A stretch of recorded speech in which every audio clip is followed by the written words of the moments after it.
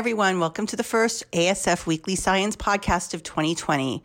In the words of Barbara Walters, this is 2020. I'm going to start this decade talking about a topic on the minds of everyone, I'm sure, that listens to this podcast. That's sperm. I'm just kidding. I'm sure most of you don't spend your days thinking about sperm. But if I put the word sperm in the podcast title, I might get a lot more downloads. So here goes. Sperm is important. 50% of your DNA comes from the sperm of a biological father.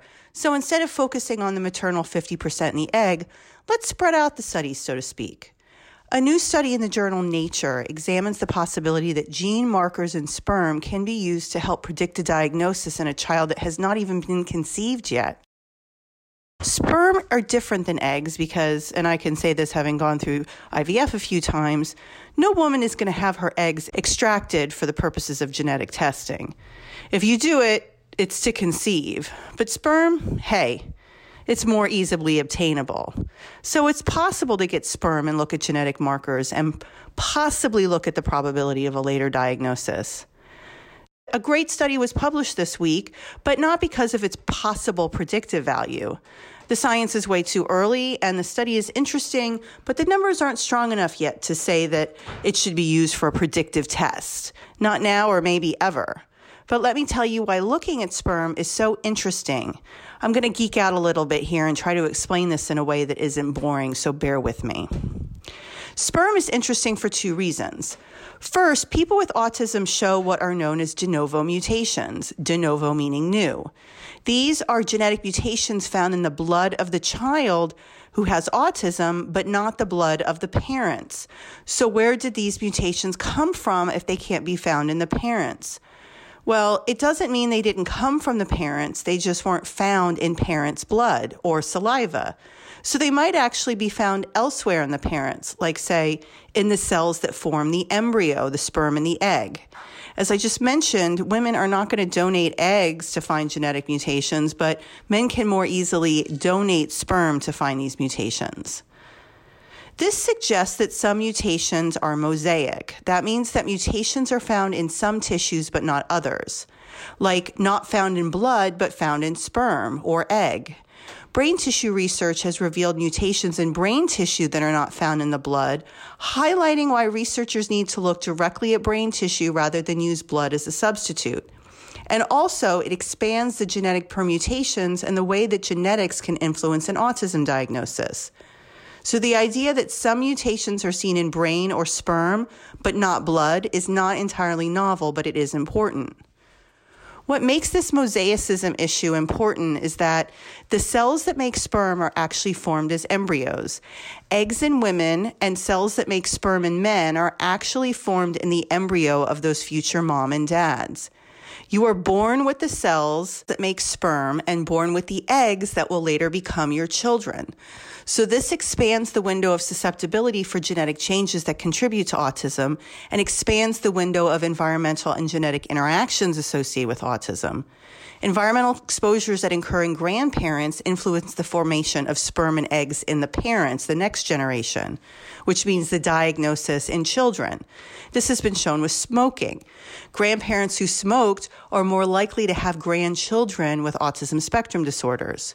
This is because it's possible that the smoking influenced the embryos of their children, which then influenced the DNA of the children who had autism in that second generation. The biggest example of exposures influencing what are known as germ cells, or these cells that produce sperm or develop eggs, is a chemical used to ironically stop miscarriages. It's called DES. It's a synthetic hormone. Following women for decades after they took DES and their children and their children's children is now known to enhance breast cancer risk in exposed women, the ones who took the DES, and cause a variety of birth-related adverse outcomes in their daughters, such as spontaneous abortion, second trimester pregnancy loss, preterm delivery, stillbirth, and neonatal death. This is really sad. This is because the DES called problems with the egg-producing cells of embryos, which means those eggs carry genetic problems, which led to lethal effects in that next generation. But let's turn back to autism and what this study showed.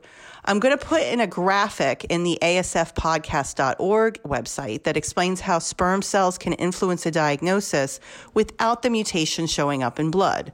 It's pretty cool stuff, and it was published in Nature because it's a new way of thinking about autism, even though there has been plenty of evidence that germ cells that produce sperm and eggs are involved in other diseases. Looking at a graphic is so much easier than listening to me yammer on, and it hopefully captures what I've said. Sperm cells produce sperm. Sperm produces DNA in embryos. Embryos go on to become babies.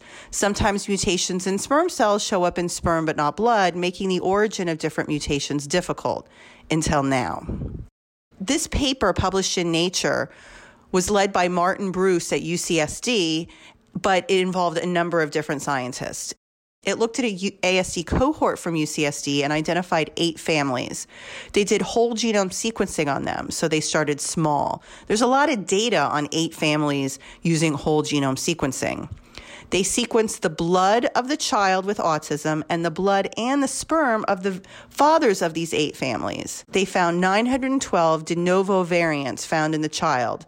However, only 2.5% of these could be identified in either blood or sperm of the father. That's not a whole lot, meaning that no, you can't find these de novo variants in sperm even if you looked. And these mutations in sperm sometimes just don't get passed on.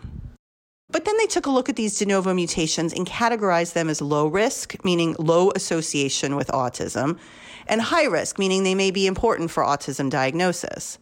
Then they looked at the frequency of these mutations that are either high risk or low risk in the sperm relative to blood.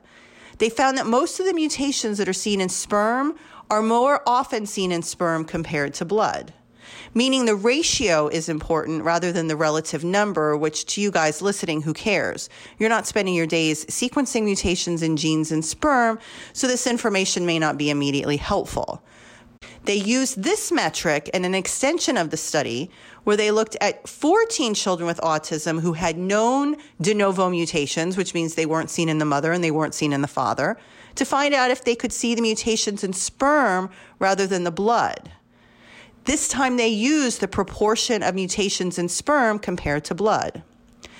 This way, they found 3 of the 14 identified de novo mutations were seen in the sperm. Sperm. The bottom line is this. Scientists are getting to the bottom of where these de novo mutations are coming from, and it does include sperm. These sperm are formed from cells that are part of the embryo, meaning for some mutations, and not all mutations, because not all mutations are mosaic, meaning they appear in some cells but not others, the window of susceptibility for mutations needs to be expanded one more whole generation. This is the take-home message. Don't worry about a diagnostic test using sperm now. Scientists need more data before they get there.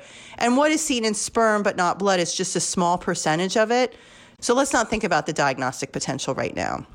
Let's review on how the origins of autism have evolved from something that occurs at the time of diagnosis to now before birth to something right before conception and now conception to a completely previous generation.